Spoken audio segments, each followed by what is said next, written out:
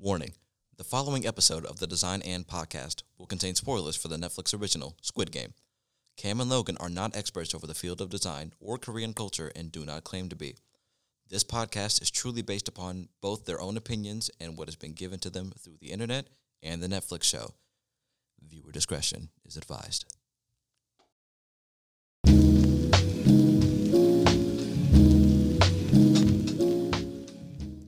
What do you get when you combine 456 citizens, childhood Korean games, a large cash prize, and a fight for your life? You get the 2021 hit Netflix Korean drama Squid Game. With its enticing storyline and gory visuals, mixed with great character interactions and growth, it has become one of the world's most popular shows this year. While the rest of the world became enthralled with the gore and the character developments, we were more interested in the deeper meaning of the symbols within the show. Who are the guards? What do the circles, squares, and triangles represent? Do the colors in the show really mean anything? Hi, my name is Logan. And my name is Cameron. And welcome to the Design and Podcast.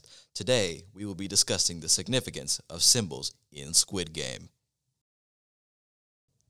Welcome back to the Design and Podcast. I'm your host, Logan Stevens. And I am your co-host, Cameron Green. And we will be discussing the hit Netflix TV Korean drama, Squid Game. Yeah. Hope you guys are doing well today. Oh, please hold your applauses for later. Come on now. Well, I guess, honestly, let's just dive into it. What did you think of the show when you first started watching it? Yeah, so I thought it was actually a really engaging experience. It did take a lot of time and dedication to get through, but I think it was so worth it in the end. Oh, for sure. I mean, that's what happens when every episode is an hour long, but they're really captivating episodes. Yeah, they are.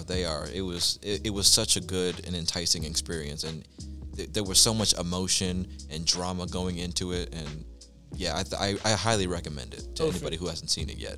Oh, for sure.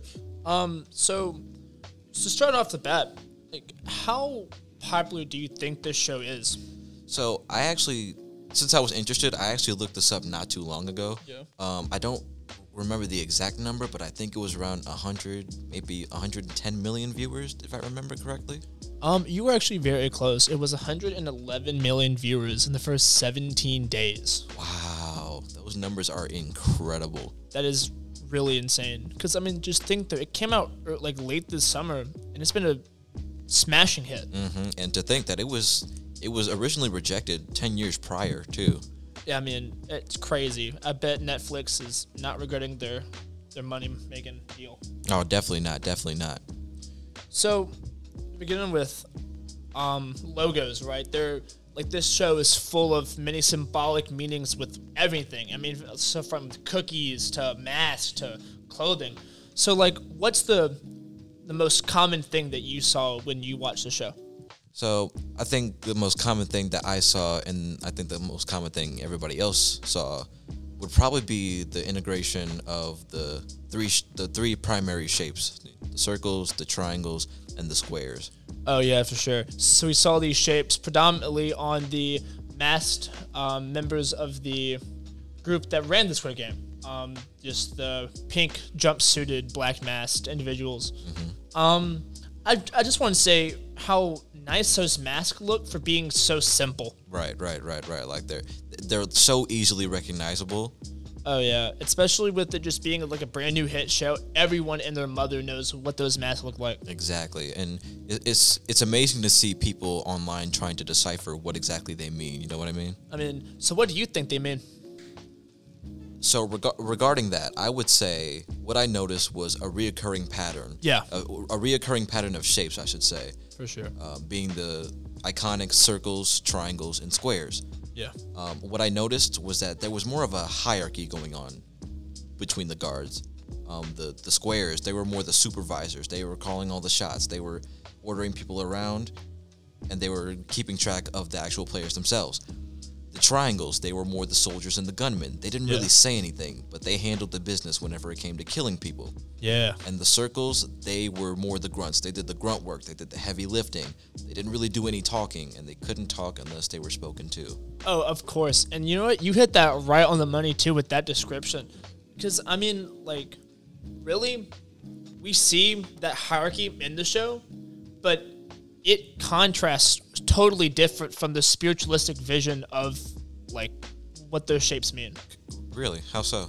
For sure. So start with, in Korean culture, the circle means heavens. The circles, you're like God, if you will. Mm-hmm. Triangles refer to humans. They refer to beings of plane that live on this earth. Right. And like the square means earth. Like it stabilizes itself as being like the rock for it all. Interesting. So if we take that, all right, and we think about it, the circles and the triangles can't function without the squares because they rely on the square. Right. Similar to how, for example, the earth relies on the sun for rotation. And then, the circles have to rely on the triangles because, human, heaven, the humans, if there's no death, there's no heaven. And then with that, the heaven is just kind of there. Like it's like almost an all-seeing being, if you will. Interesting. Now, do you think that was like an intentional design choice on there? So, in general, there is this religious hierarchy, and I think that truly that was a very good design choice on theirs because it does fit with the culture well, being so well equipped with a religious background. Logo, it is plain, simple Korean text with these nice pink, hot pink even, circle, triangle, and square. What do you get off of that? What do you think that means or could mean? I'm actually really not sure. I've looked at it many times, and I still haven't been able to really draw any conclusions from it. For sure. And, other than the fact that, it's just super cool looking in general, I did some pretty extensive research, my many years of art history, that I saw that this is the creation of atom painting put into a logo. Really? If you give it thought. So we see the circle on top left even, with the triangle in about middle, and then the square bottom right, And if you think about that painting, it is Adam reaching his hand toward God, and it's God coming from the top left and Adam coming from the right middle, and then he's just on the ground right. And so I'm not saying that they copied that logo from the creation of Adam, but it does look a little fishy like that, considering of what we've known about the symbols and the meanings of the symbols, circle, triangle, and square. I can definitely see what you mean when I look at the logo now. I can definitely see what you mean. It's definitely it reminds me of heaven reaching out to the earth. You know what I mean? Yeah. I think that's beautifully brilliant. Oh, for sure, no doubt. Crazy too how we have all this symbolic spiritual meaning, and yet they're on the most simple of characters. Yeah. I mean, because there are so many other well-defined mask characters that we see in this show that aren't even about a real triangle, square, circle aesthetic, if you will. Right, for example, when we get to episode 7 with the VIPs. Yes, the VIPs. Oh my gosh. First of all, I love those masks. Those masks, they look so well crafted. They're gold. They're beautiful. I 100% agree. Those are some gorgeous masks. Oh, for sure, no doubt. So we have about 7 VIPs throughout this show, 7 to 8. I mean, you don't really see all of them at once, but in general, though, these masks are beautiful. They look well crafted. They look well made, and they all look important. Right. I think they're some of the most beautiful masks in the show, arguably. And I noticed that they all have some sort of different animal on them. Correct. You'd be correct. So the following animals that I have concluded that were in the show after my 2 times of watching this show. We have a tiger, a deer, a lion, a bear, a buffalo, an eagle, and the owl. I see. All those are relatively powerful animals. You would be correct in the sense of the Korean culture. So to start off the following, the tiger symbolizes strength and power. And that's actually going along the same with the lion. Lion and tiger are pretty similar in Korean culture. Right. There is not too big of a difference there. And the deer. The deer is a divine animal that connects the gods in heaven with the shaman monks. Okay. We have the bear. The bear is... it symbolizes just nice farm culture, good crops, good grow. Right. Okay. Their land. We have the buffalo, which symbolizes prosperity through fortitude and hard work. You know? Right. And then we have the eagle, which is very hard to find the meaning behind it, but it's just in general like a good luck omen. Right. Okay. And so, like with that, what do you think of these masks? What do you see out of them? So, based on what I saw in the show and based on everything you just told me, I'm noticing a pattern of them feeling superior over everybody else, like they're more important than anything. Okay. And I can see that reflected in the show with the comparison that they drew in the finale of season 1, with the VIPs betting on the players and how like they're doing in the games, comparing that to how our protagonist Ji-hun was betting on horses at the start of the series. And I think that's a beautiful comparison to show just how high and mighty the VIPs see themselves in the overarching story. Yeah, I really couldn't have said that better myself.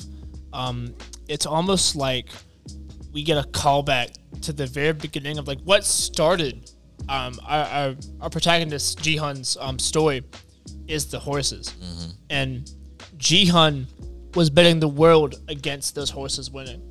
Well, now the VIPs are betting the world against the players. Exactly. So the players have become the horses. The players have become the variable. Exactly. I think that is beautifully twisted symbolism. Oh, indeed, for sure.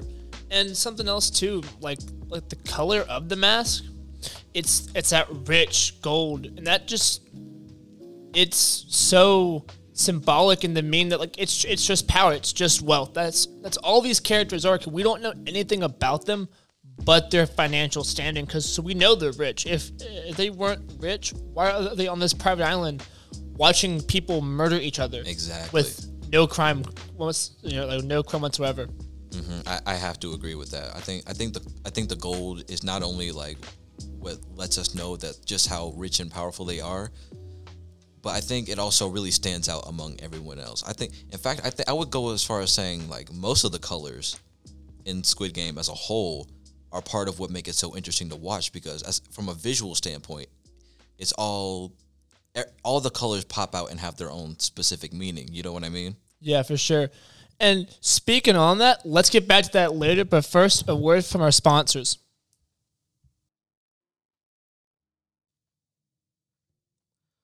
Hi, I'm Kyle Brown, and I'm the CEO of the new company Stop Go Squid, the all-new revolutionary ride-sharing app. To start, all you need to do is, lose tons of money. Not sure how you do that, but hey, I know you can do it. Go to any train station and find the man in a business suit holding colored squares. Challenge the man to a battle. Once you lose, call the number on the card and head to your destination. Stop Go Squid's revolutionary technology will be able to pinpoint your exact location and hunt you down. Don't even think about running. Suffering is only hell in this mortal coil. You will fight. You must win the Squid Game. Join us. Join us. Join us. Join. Well, we know you won't disappoint us, so we'll see you soon. Stop, Go Squid. You can run. Try to hide.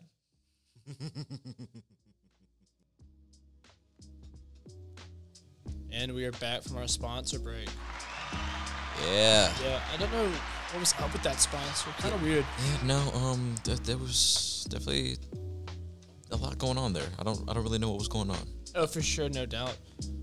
So where we left off for the sponsor break was about colors in the show. That's right. We were talking about how the gold color of the VIP mask was very influential to the show. Yeah, and I mean, really, our next biggest colors we have are red and blue. Right. I think those are like the two prominent colors that we see. Like even once we get to like the beginning of the show, right? Yeah. Like when the mysterious man came up to Ji-hun in the subway station, we see him offer to play the game. You know, what's that game called? It's called. Yeah.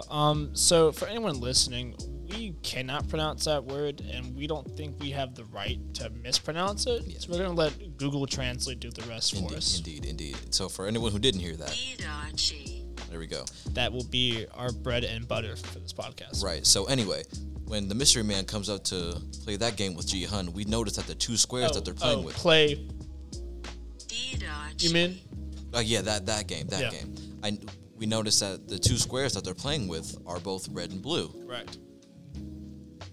And so we see he gives Ji-hun a choice. He gives him red or blue. Right.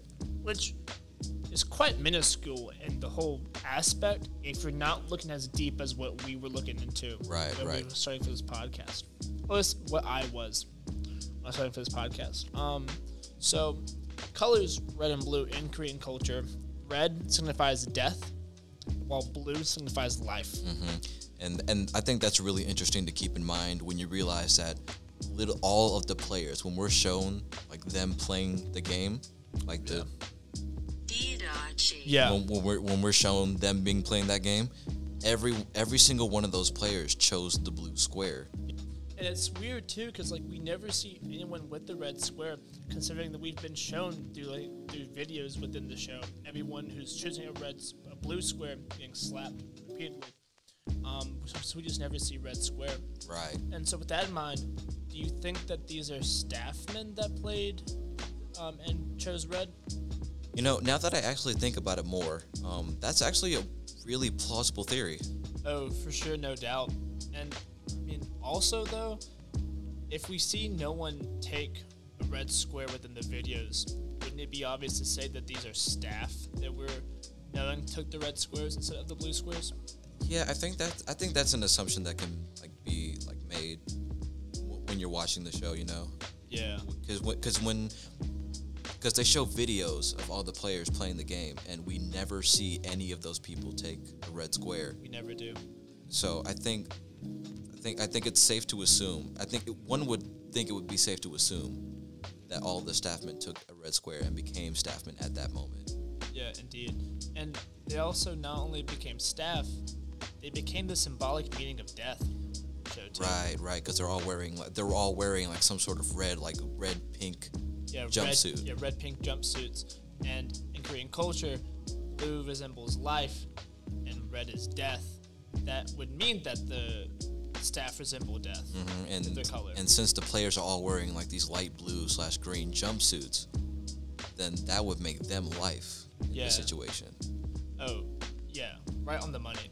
And isn't it weird too, throughout the show we see the staff always around the players? We always see death around life. Yeah, I know what you mean. Just like how there's death always looming over your life, you always have that look over your shoulder of fear. Right. Like it's just looming around every corner. Just waiting for the right moment to strike. Like for example, in the honeycomb game. Yeah. When they were playing the honeycomb game, if they made even the smallest mistake, death was right there with the gun. Right there, ready to gun you down. Yeah. I think that's a really interesting way of setting the tone for the show, in saying that, death is following you, but at the same time, life is following death. Yeah. Death also, it plays a leading role in this show too. Meaning leading as in actual putting forth, because in the staircase room, which is a callback to an MC Escher painting, Relativity, there's always a staff in front and behind of the players, as in death is leading the charge into the games, and death is following them into that charge. Right.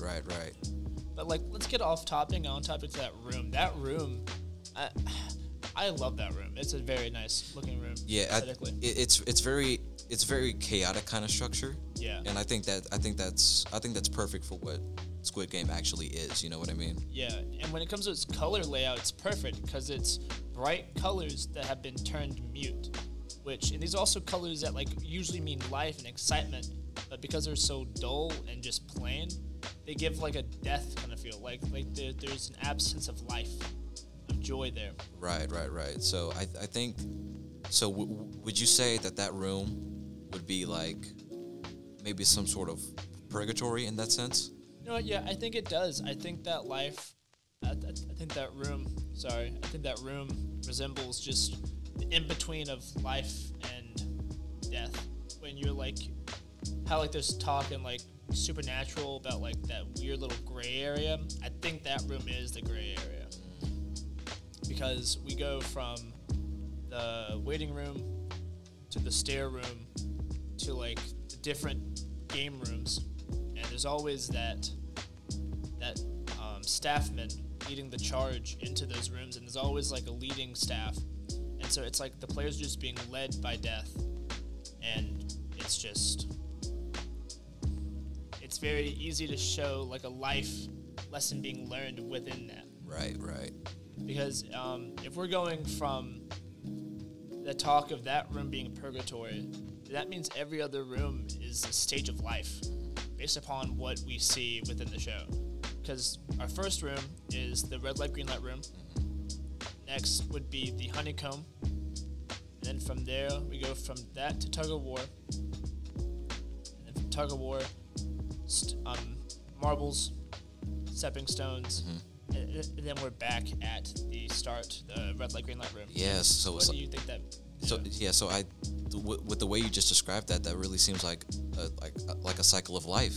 Yeah, it does. Like when we start off in the red light, green light room, that's more like it's kind of like a birth, right? Yeah. It's like the birth of something terrifying. Like all the players are like lively, they're happy, they're scared, they don't know what's going on, and as the games progress, it gets darker and darker, and they seem to be maturing.